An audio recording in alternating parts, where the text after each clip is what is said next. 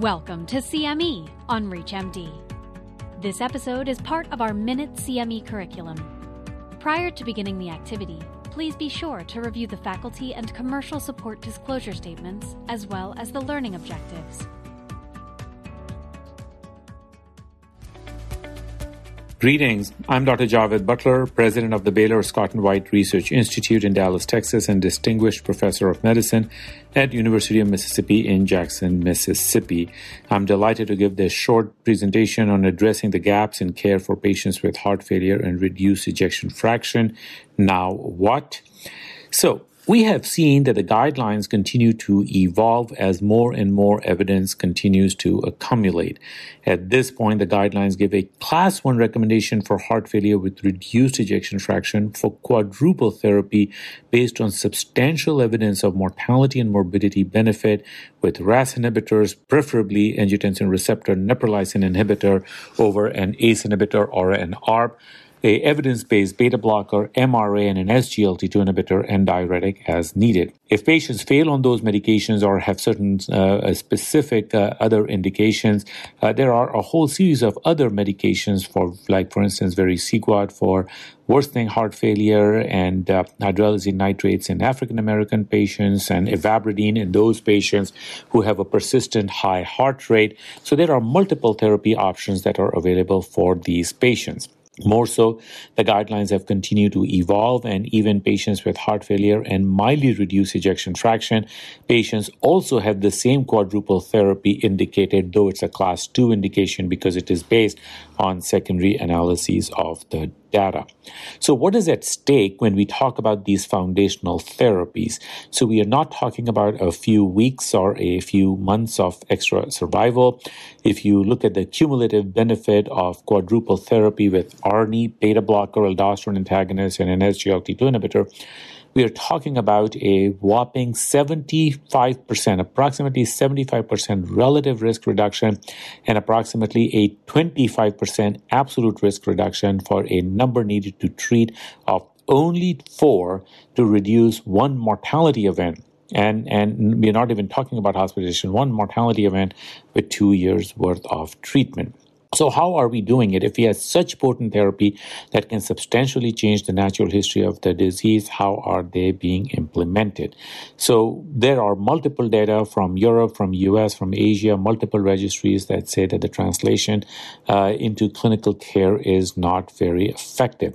Let me quickly go over the data from the CHAMP registry. And the reason why I specifically like to give the results of the CHAMP registry, this was before SGLT2 inhibitors were indicated, so we are not looking at quadruple therapy, but we are looking at triple therapy, is because we had longitudinal data and we asked clinicians at these sites. So one, this was a broad representation, academic sites, private practice sites, cardiology sites, primary care sites, and this data cut was over 3,500 patients. But we specifically asked that, there's a lot of times things are not easily understood in the electronic health record because of documentation issues. So you just tell us that if somebody is not on any therapy, give any reason, no matter whether or not it's an absolute good reason or not, but even subjective intolerance is any reason for which the therapy is not given, we will take that away from the denominator so that we can have a true denominator of how effectively we are treating these patients. And it turns out that unfortunately the results were not spectacular. Triple therapy with RAS inhibitor, beta blocker, and MRA was seen in less than 25% of the patients. 25% of the eligible patients were on triple therapy. And remember that triple therapy with ACE inhibitor, beta blocker, and MRA are all generic therapy, so you don't have the high cost of care issues as well. And then on top of that, if you actually focus not only on the triple therapy, but also on the appropriate target doses of the therapy, that was seen in single digits, less than 10% of the patients. So huge opportunities for improvement in care. To partially support that, the guidelines have substantially changed the way they recommend medical therapy. So in the past, there was a very strict sequencing recommendation that do this first, do that later. But we also realize that it doesn't make sense to have a very strict sequencing recommendation because, one, sequencing is a historical construct, not a biologic construct, as history of medicine, that you had ACE inhibitors tested in the 80s and beta blocker 90s and then ARNIs and then SGLT2 inhibitor 2 years ago. But there's no biologic reason that you have to prime the heart with one medication before you give another medication. Also, how can you have a standardized sequencing algorithm for every single patient you see? Because not all the patients are same. Some patients have high blood pressure, low blood pressure, congestion, potassium issues, creatinine issues, atrial fibrillation, heart rate.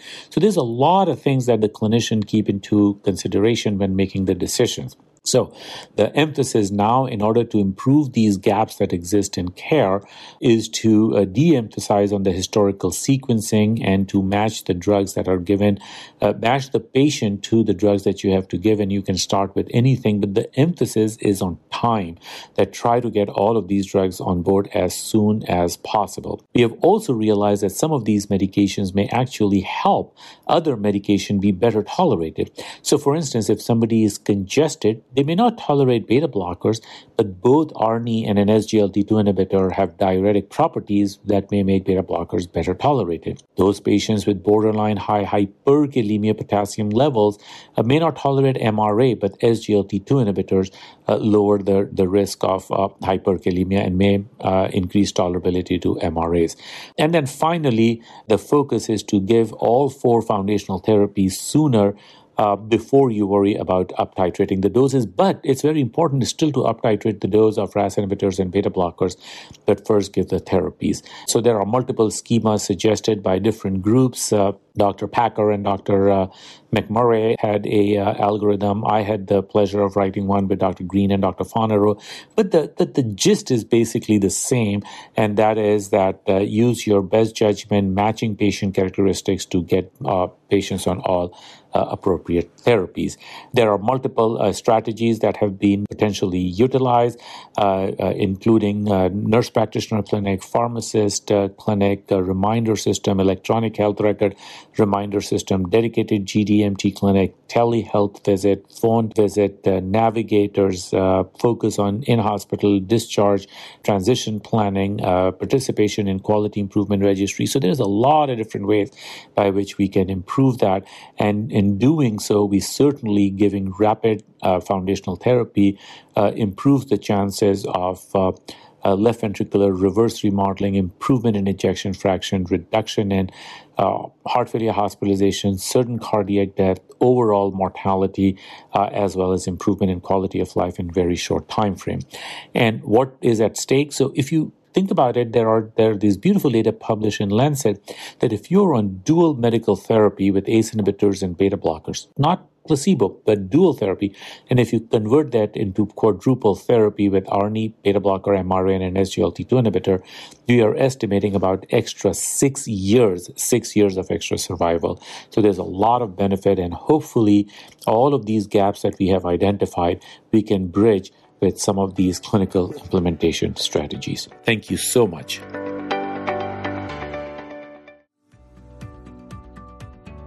You've been listening to CME on ReachMD. This activity is jointly provided by Global Learning Collaborative, GLC, and Total CME Incorporated, and is part of our Minute CME curriculum.